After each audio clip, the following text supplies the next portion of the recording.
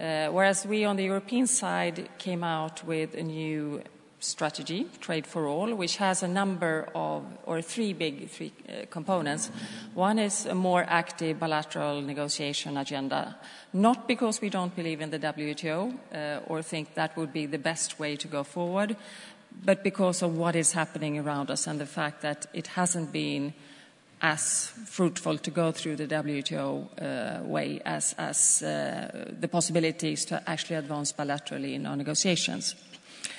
We also have as a third or second cornerstone in our new Trade for All strategy is about an inclusive trade policy, which is a lot about information, bringing more knowledge about trade, why trade is good and what is happening in negotiation to constituents, stakeholders. So we have an active dialogue with our stakeholders also, which has some challenges. It suddenly brings trade to the forefront of the political debate, which isn't always easy to tackle.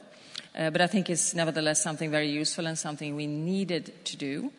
The third cornerstone is values, and that is also very much stemming from our experience with our stakeholders, that there are a number of European values, but many of these values are actually global values. It's things that people care about all across the world, may it be environmental concerns, and I'll return a bit later to human rights issues also.